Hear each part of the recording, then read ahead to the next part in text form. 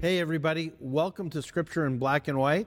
I'm Bobby Harrington and I'm with my friend and colleague and co-worker, Anthony Walker. So good to be here, Bobby. We have a tough one, but a good one today. Yes. When we say tough, we mean that this is one of those things where it's tough to do it, but when we do it, it's really good, and it'll be really good for our wives. Yes. And of course, we want to do those things that are at the end of the day going to honor God and help our wives. So today we're going to, in our series on marriage and the family, we're going to look at Ephesians chapter 5, which is probably the most in-depth conversation in Scripture on the relationship and interaction and the principles for husbands and wives with each other. So in Ephesians chapter 5, we're going to start in verse 21.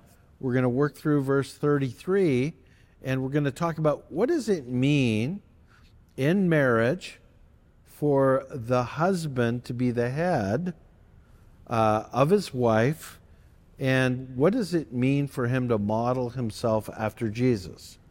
Then next week, we're going to look at what does it mean for a woman to follow God, love her husband, and follow his headship.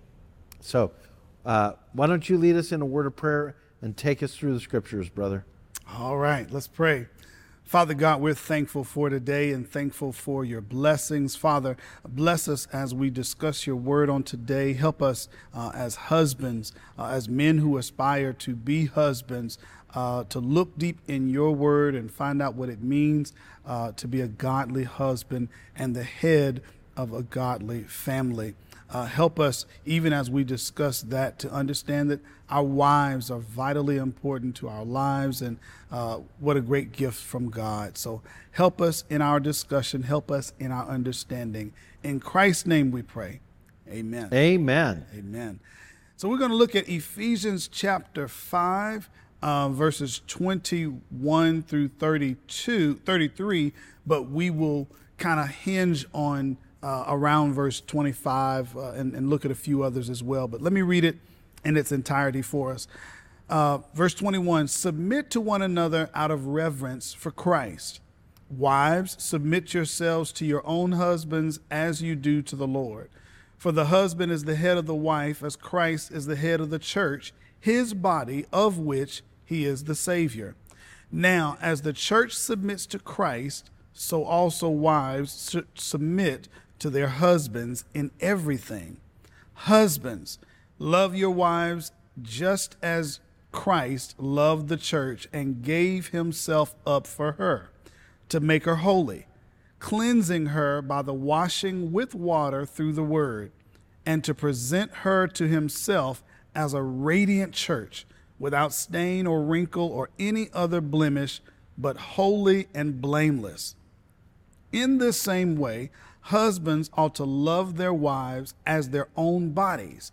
He who loves his wife loves himself. After all, no one ever hated their own body, but they feed and care for their body, just as Christ does the church. For we are members of his body. For this reason, a man shall leave his father and mother and be united to his wife, and the two will become one flesh. This is a profound mystery, but I'm talking about Christ and the church. However, each one of you must love his wife as he loves himself, and the wife must respect her husband. That's good. Oh, man. Paul does a phenomenal job in that. Phenomenal. Well, thank you for introducing that. So basically, what we're going to deal with here is you see that the model for every husband, according to Scripture, is Jesus. Jesus' relationship with the church, which is a description of how he saved us and how he takes care of us, becomes the husband's role. Uses the word head, word kephale. Some people erroneously say that it means source, but it's been demonstrated by really the better research. It doesn't mean source. It actually means head, as in leader, but it's a unique word for leader There's other words in the New Testament that are used for leader, like arche and things like that. But the word kephale for head, it means authority, but it's a special kind of authority. It's a man in a role with his wife where he is to be to her as Jesus was the church. Amen. And the wife is to be to her husband as the church is to Jesus. So there's a responsiveness, a following the leadership of his headship. She's supposed to follow him, which is, my son one day when I was raising him and he realized what the Bible really says, he said to me, Dad, truthfully, it's much harder for the man than the woman. And he's right, because if you're really going to pursue Jesus, it is, it's a big challenge. Now, it's totally worth it. And I'm so glad that we can say now with assurance, after talking to Nancy Piercy and her book on toxic masculinity, it is the best model. The man who is in the home, the Christ-like head leader who lays his life down for his wife and kids, of all the studies that have been done, it provides the best environment for women and children. So I'm glad we get to talk about that. Now, one last thing I want to draw everybody's attention to is verse 35, because I think verse 35 serves as a good summary. So each one of you must love his wife as he loves himself.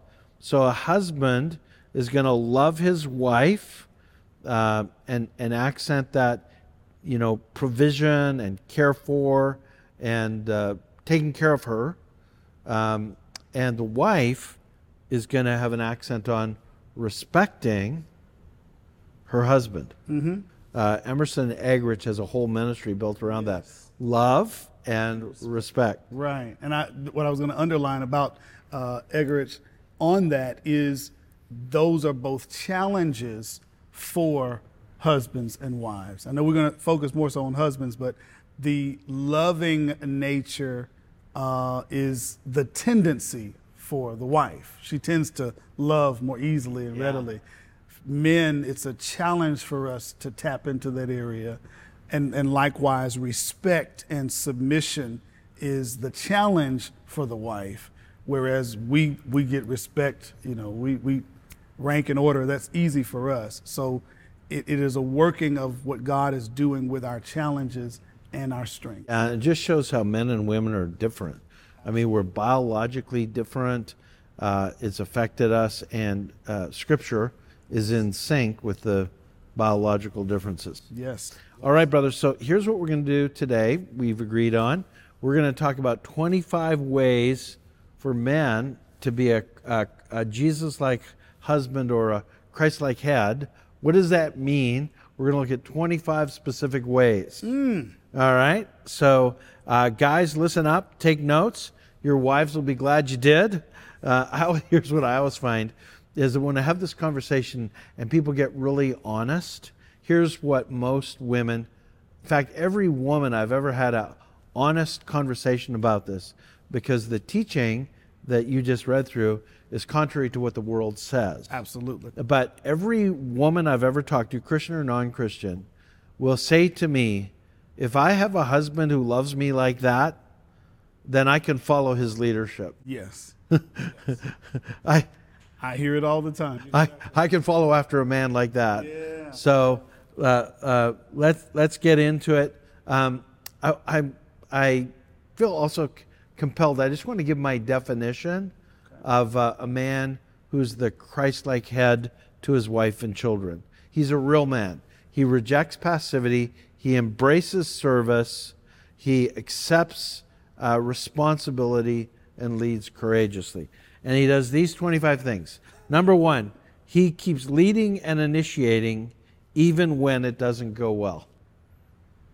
Bobby, that's a challenge for some of us men, because it's easy to lead when you're in the lead, but when it's not going well or when she may not respond like you think she should, leadership is difficult. But a good godly man, a Christ-centered man, keeps on leading. He's going to initiate. He's going to say, I've been in through periods in my marriage where it's like nothing's working. We're in conflict. Shortly after my son was born, Cindy went through postpartum depression. And it was like I would try to talk to her, and I was a young guy trying to figure it all out. And then one day I realized it's not working. Like, what I'm doing is not working. She's not doing well. And so I knew I needed to initiate. Like, one of the things that happened is when we were lost, Jesus came into the world.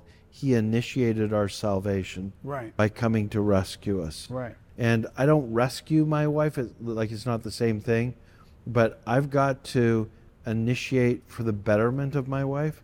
So I realized when she was struggling with depression like that, like I didn't know it was postpartum depression. And it turned out that it was a transitory thing, but I initiated, I said, okay, well, I don't know what to do, but as the leader of the family, I'm going to call a counselor and let's go see a counselor. And so we did that, and I'm really glad that we did. And I'm just using that as one example.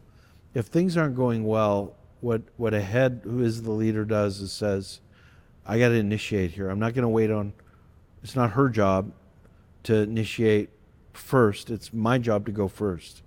And so I'm going to serve first. I'm going to love first.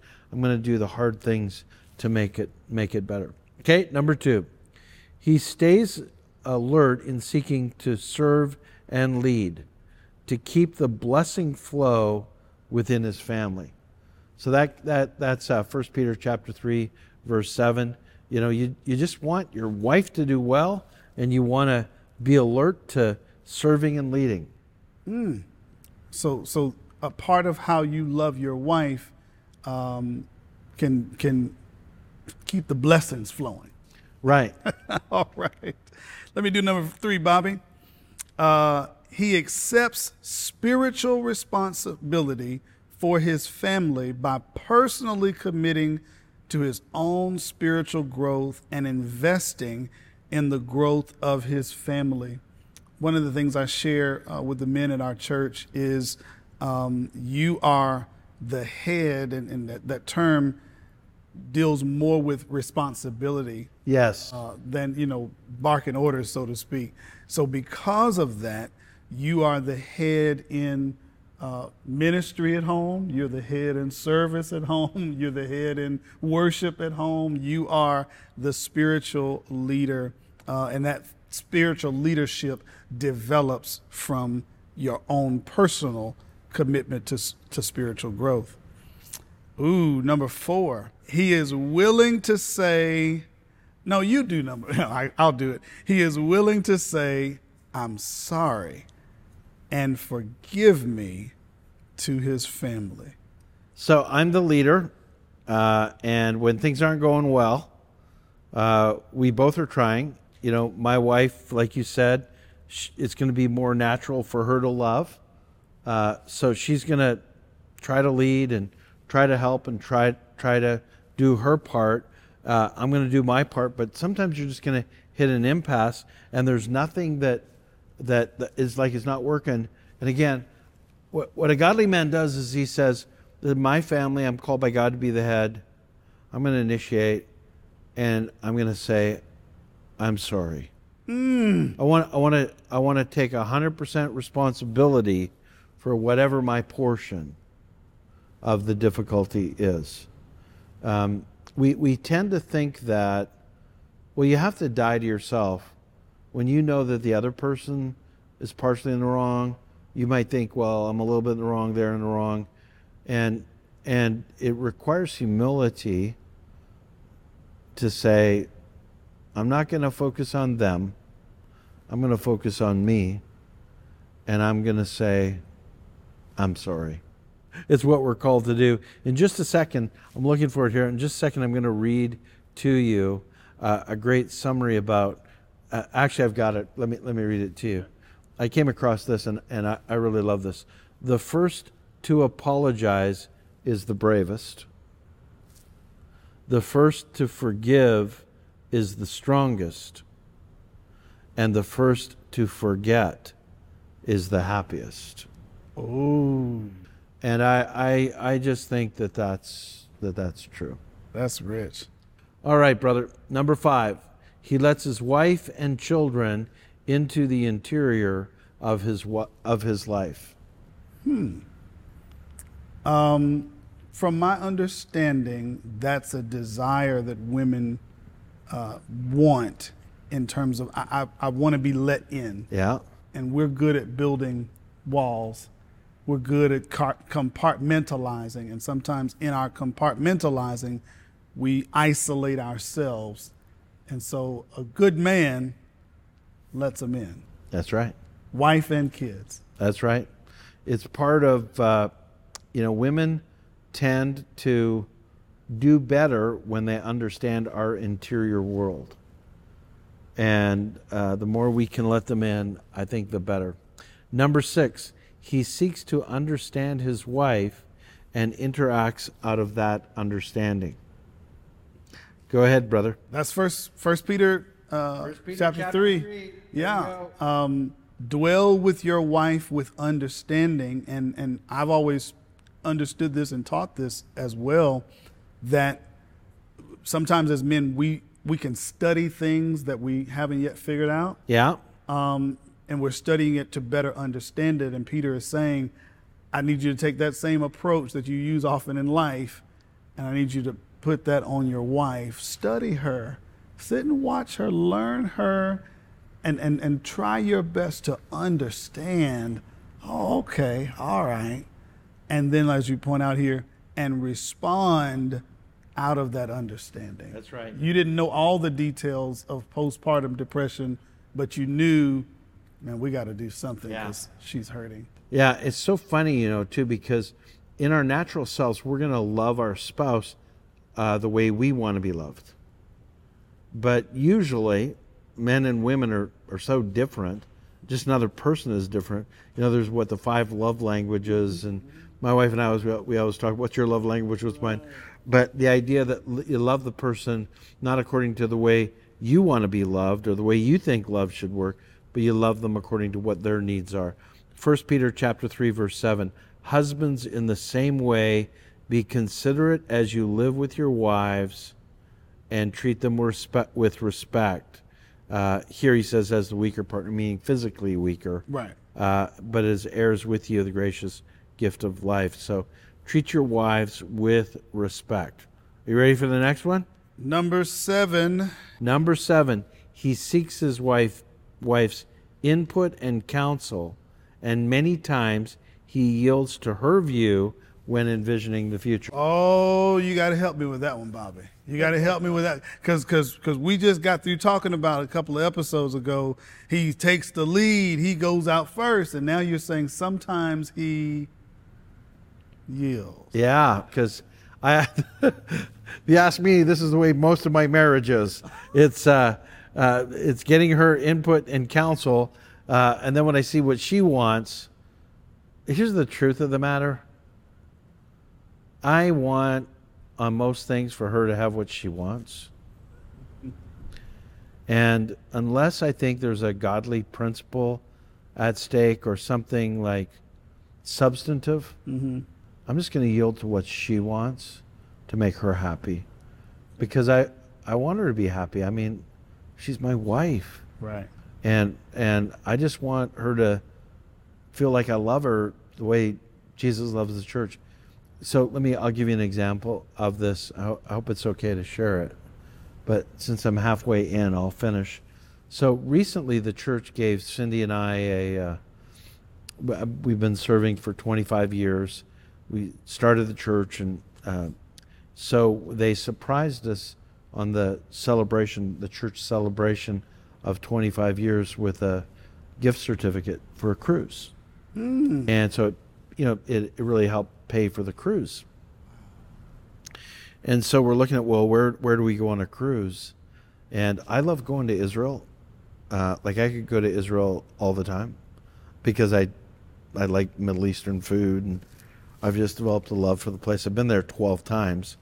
But we're talking about, where do you want to go? And I go, where do you want to go? And she'd go, I don't know, where do you want to go? And, but what it came down to is I knew for 30 years she's wanted to go see friends of ours in Italy. So when it came down to a cruise, to pick a cruise where it spent quite a bit of time going to port in Italy, including where we could spend 2 days with our friends in Italy, and she was so happy. Oh, wow. Yeah, and when we came back, the thing that made me the most happy is that she was happy. Yeah. She got the cruise she wanted. Yeah. And at the end of the day, I'm just glad to be that kind of guy. I want to be that kind of guy whose wife got what she wanted. So I think that, again, if it's principle, if it's a godly principle, then I'm the future is what I think God wants for a family. But when it's opinions, by and large, I'm going to yield to her. You take the next one. All right. He frequently tells his wife what he likes about her and praises her often in public. Another part of what we get as men, we tend to not communicate as much as we should. Communication is a vulnerability. And so with other men, we won't necessarily say, but what's going to help to make you a better husband is by you sharing those things, and even formulating the thought is a part of the exercise, to share about her what you like. And what that means is you can't just talk about, well, I like you this and I like you that. No, we got to keep digging, because she is multifaceted. She's deep. And then often praising her in public as well, in the same vein. As men, we talk about the things that we enjoy. Yeah. Our favorite teams and our favorite sports car and our favorite outdoor activity and what we did. And in that same discussion, man, I love my wife. And I want to I tell folk, when I first laid eyes on who I now am married to, I knew that's it. And even the following Sunday, she visited our church, and the following Sunday, I saw her again, and I called my mom. I said, Mom, I think the one. Oh, really? And so then, but she got away. After service, I didn't get to holler. And so the next time I saw her, after I preached, I made sure that I was in the area to where I would be able to speak with her, because I've got to talk and make contact. But she is beautiful. She is awesome in helping me, and I don't mean that I mean that in the very strongest way, helping me to be my very best. And I want to shout it on the rooftops, man. Yeah, that's good. Yeah. I know that, so if you're going to love our wives the way Christ loved the church, it says in Ephesians that he presented the church as beautiful, radiant, and holy without any blemish. Mm-hmm. And so to the extent that we can envision our wife at her best and speak to that, I think that's good. Like my wife, she's beautiful. Mm-hmm. And when I point out how she is beautiful and attractive and what she does well and how I love and appreciate her, I'm acknowledging who she aspires to be at her best. Yes. And just telling her, of my affection and appreciation. Okay, number 9. This will be hard for some guys, but I think it's important. Actually, before I get to 9, one of the things I've noticed in the church is over the years, I've been in ministry, for almost 40 years. And one of the things that I notice is that when I speak highly of my wife at church, she likes it. Like, she would never want me to do it just to do it. But when it comes up and I do it, she values it. But you know who really values it? All the women in the church. Mm-hmm. Mm-hmm. That a man speaking highly of his wife, yes, really has a good impact on the whole church. Just wanted to mention that. Number 9, he prays with and for his wife on a regular basis. Anthony? I grew up with that understanding. The family that prays together stays together. Prayer with your wife and with your family is vitally important. One thing I'll share about this, neither one of us, my wife or myself, grew up with a regular daily family prayer. Now, again, my grandmother, she's a strong praying woman. I learned how to pray from her, prayed a lot, but there was not the kind of arranged and orderly, hey, we're going to sit down and pray right now regularly. And likewise for my wife. But every day, at least once a day, it happens multiple times, but at least once a day, we all come together to pray. And it's gotten to the point now to where my kids on their own, if we have a long day, we get home, we're okay, let's take a bath and go to bed, they will wake up at 1 o'clock in the morning, hey, we didn't pray today. Really? We got to pray. Yes, they will, we got to. So even going to bed, we got to get our family prayer together. Oh, that's good. By the way, these 25 ways to be a Jesus-like head or servant to your wife, it's from an article that Renee Sproles and I wrote on renew.org. It's men and women, and it's part 12. So go to renew.org, men and women, part 12, and you'll get the list for the men, the 25 we're working through, and for the women that Renee's going to help us with. Okay, number 10, he encourages his wife to grow as an individual and ensures time for his wife to pursue her own personal interests. Again, we want our wives to be radiant, to be without spot, blemish, and to be fully everything God wants them to be. So if that's what we're doing, then of course we're going to want her to pursue her interests. Number 11, you want to take that? He discusses household responsibilities with his wife and makes sure they are reasonably distributed. We are a young family, and there has been a lot of change in the last 10 years in our family. I mean, we go from just me and Jenny to then with the kids. We've moved a couple of times. Ministry has taken off in different directions. She's gone from working outside the home to now working inside the home and exclusively, and just all these different changes. But in that, what I'm getting at with this is because of that, sometimes we get out of balance. Yeah. And so we have to have those moments and times where we kind of got to discuss, hey, is everything all right? Hey, is it, and that's where a point where she can say, hey, I'm a little overloaded here. I need some help in these areas. I can say, hey, this week or these upcoming weeks is going to be kind of heavy on this end. What can I do to prepare for those moments? Yeah. A lot of women struggle because they feel like they have a job outside the home, and then they come home, they got to do everything in the home. And so it's to make sure that those that we're sharing things equally. And really what you want to do is share it according to your giftedness. Mm-hmm. In some areas on detail, Cindy's better than I am. On other areas, like when we do our taxes, there's a lot of detailed work. She'll take care of it, but I'm the guy to pull it all together, to categorize it, and get it done for the accountant. And there's a good harmony there of the division of labor. Okay, number 12, he provides financially for his wife's basic living expenses and consults his wife on all major financial decisions. So this is a bit of a controversial one to some people, because the idea that only the man is the income earner, some people may think we're not saying that. But we're saying that when you're the head and the leader, financial responsibility, the buck stops with you.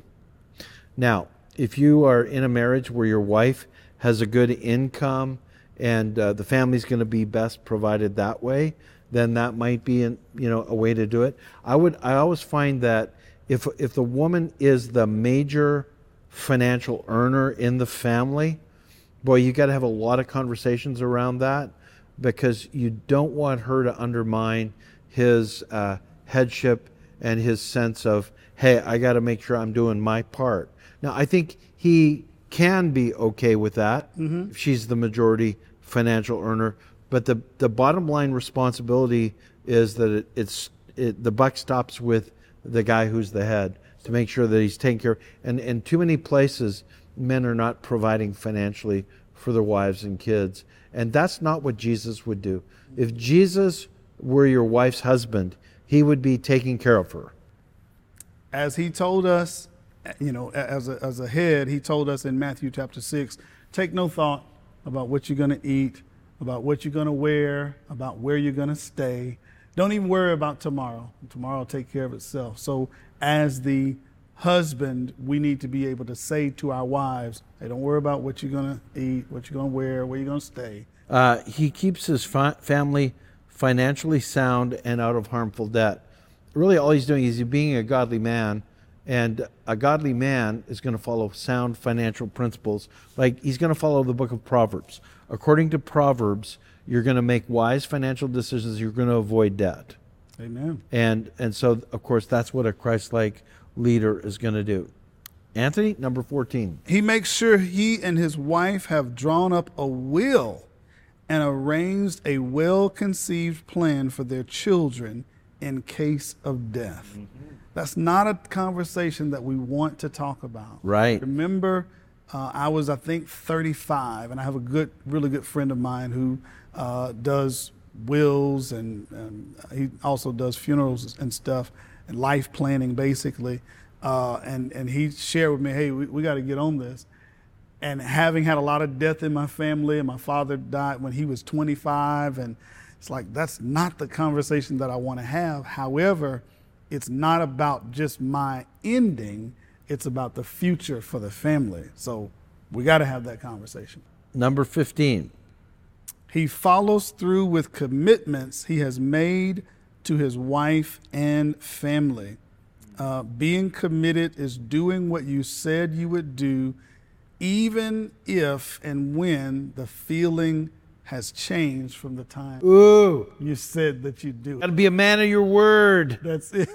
So not just on the good days, but even on those tough days, following through with your commitments to your family. This is making a great husband, these steps here. Yeah. It's really like, these are great questions to work through. Yeah. Like use them as things, how am I doing at this? And here's an interesting one.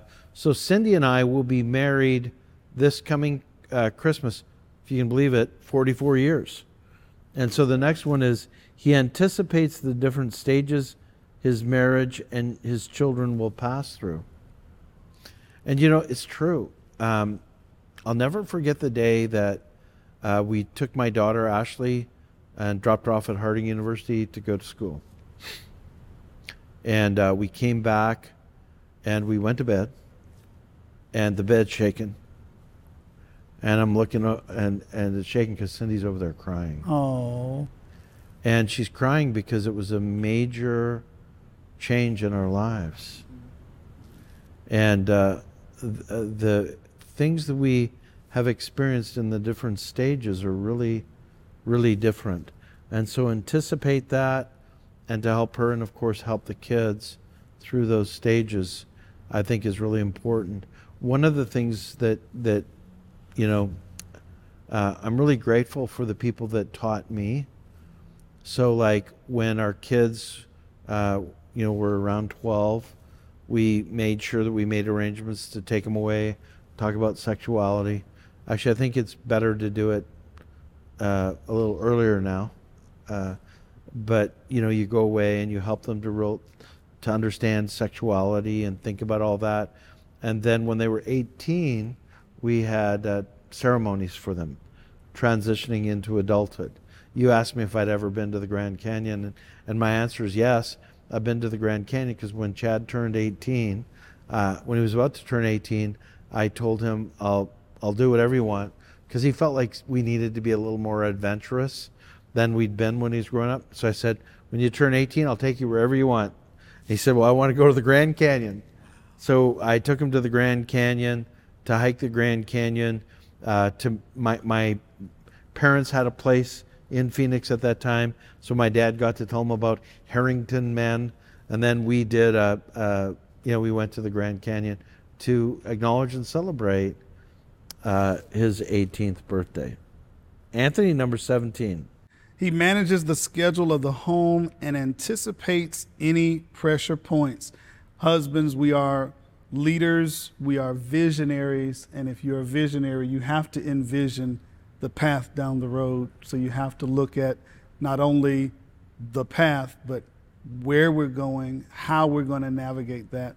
And that includes your schedule and finding out, okay, how can I help us to better anticipate this one? That's good. Number 18, he deals with distractions so he can talk with his wife and family. Here's the truth about most men, is that our wives are trying to talk to us like we're watching a football game, or I enjoy watching the news or things like that. And it's like, give me attention. like I'm trying to talk to you right now. I remember when Chad was just a little boy and he's at home. I don't know what he's doing, but he's trying to talk to me and I'm not listening.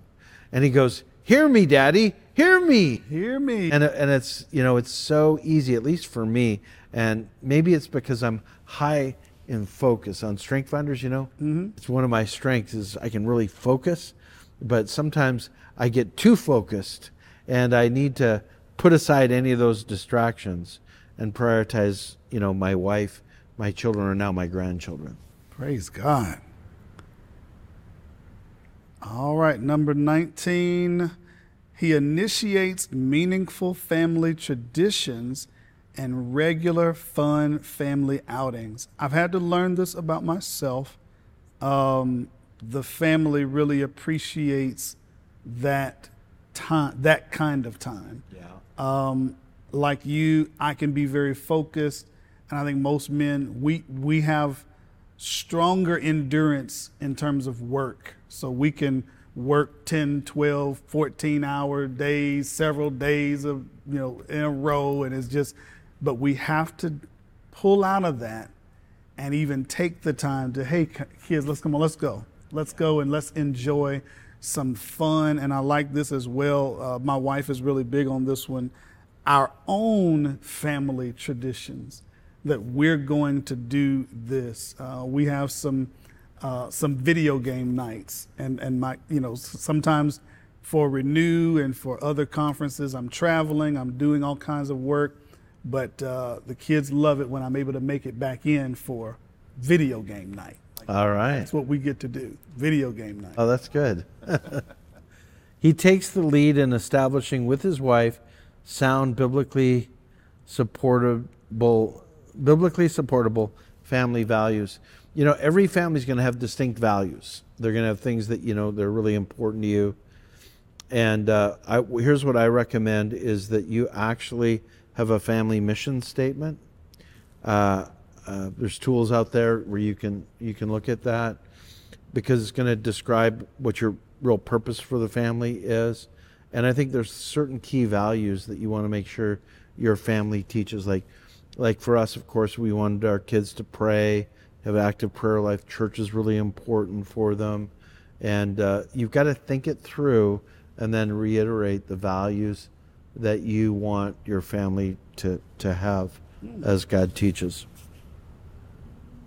Number 21, he takes the time to give his children practical instruction about life, which in turn gives them confidence with their peers. I'll say this to us men, because we get so bogged down in our jobs and in our tasks and working along with other men who are highly competent, we assume that our kids know, or our family knows, know how to do this. And what I've had to find myself doing a lot of times with my son and my daughter is just really stopping to say, do you know how to do this? Yeah, that's good. And breaking it down and telling them, and you're exactly right on this, it gives them confidence that, hey, I've learned something new. I know a new principle, a new way of life. Yeah. Even things like how to change, like when they're getting to the stage where they can drive, how to change a tire and, how to keep a bank account and, personal hygiene. Yeah. All these kinds of things. We've got to remember that we are the primary people to teach them. Yes. These things. And too many kids are growing up and nobody's giving them basic instructions about this stuff. And when you discipline a child with those instructions, you're equipping them with how they're going to live the rest of their lives. Amen. So important. He explains, number 22, he explains sex to each child in a way that gives them a wholesome perspective. When I grew up, you didn't really, parents didn't talk to their kids about sex. I remember we had guinea pigs, and one of the guinea pigs got the other guinea pig pregnant, and my mom used that. My dad never told me about sex. My mom used that to tell me about sex, which was really weird. And of course, I had already heard from my friends about it because they took too long. Now, we weren't in a Christian family or anything, but it's so important that at an early age, at the appropriate age, that we give them a wholesome, like, sex is good and God made it. It's for marriage only, and here's what it is. Like, if we don't tell them, they're going to find out, especially with the internet now and, the ability on your phone just to find it. We want to be ahead of all of that and teach them a wholesome view of what sexuality is, what God wants, and the dangers of pornography for both boys and girls. We've got a large group of young adult families with young kids, and so all of our kids are about the same age range, and we're all as parents like, hey, we got to get this together. We got to figure out how we're going to have that discussion. We got to figure, because we don't want the world to jump the gun. So we have to get on board. You're exactly. And we're going to talk in an upcoming episode. Actually, we'll have a couple episodes on family discipleship. But the whole idea of discipling your children in the ways of God, in the ways of Jesus. The Real Life Theology Conversations book, that's Real Life Theology Conversations. Very good book. It's designed for you to disciple your kids with. Okay, number 23. This is super important in my observation for men. He joins a discipling group of men who are dedicating to improving their skills as disciples, husbands, and fathers. It is so important that men help men to be what God wants men to be. And we've, like I can't do it on my own. You can't do it on your own. And too many men, well, first of all, you and I are huge advocates. Every man needs to be in discipling relationships. It's the way God intends. It's what you need. Mm-hmm. I see so many men out there making bad decisions because they're not in relationship with other men who are helping them think through a godly perspective. Yeah. And too many men are alone. Too many men don't have friends. Too many men are out there figuring it out by themselves, and it's just foolish because we need counsel, we need wisdom from other men, and as iron sharpens iron, so one man sharpens another. Yes, sir. 24, he asks for help when he or his family is floundering. This is a skill, men, that we must learn, and the earlier, the better, to ask for help. We will not get on the right path by staying on the wrong road. And a lot of times in our driving, we'll do that. We'll tell, oh, I've got it, or we're going to...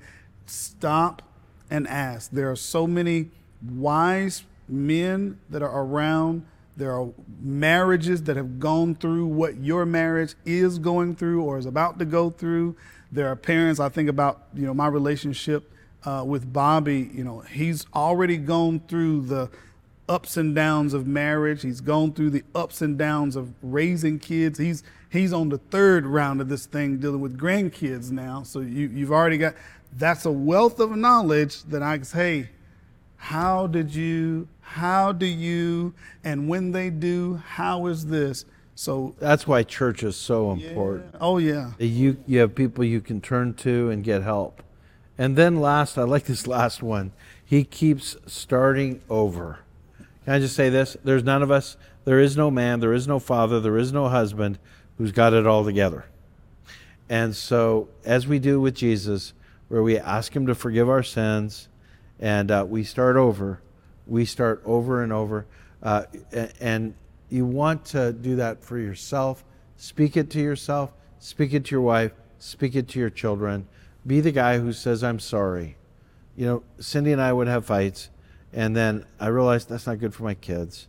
So I'd apologize to her, and I'd apologize to the kids, and we just want to start over and over again.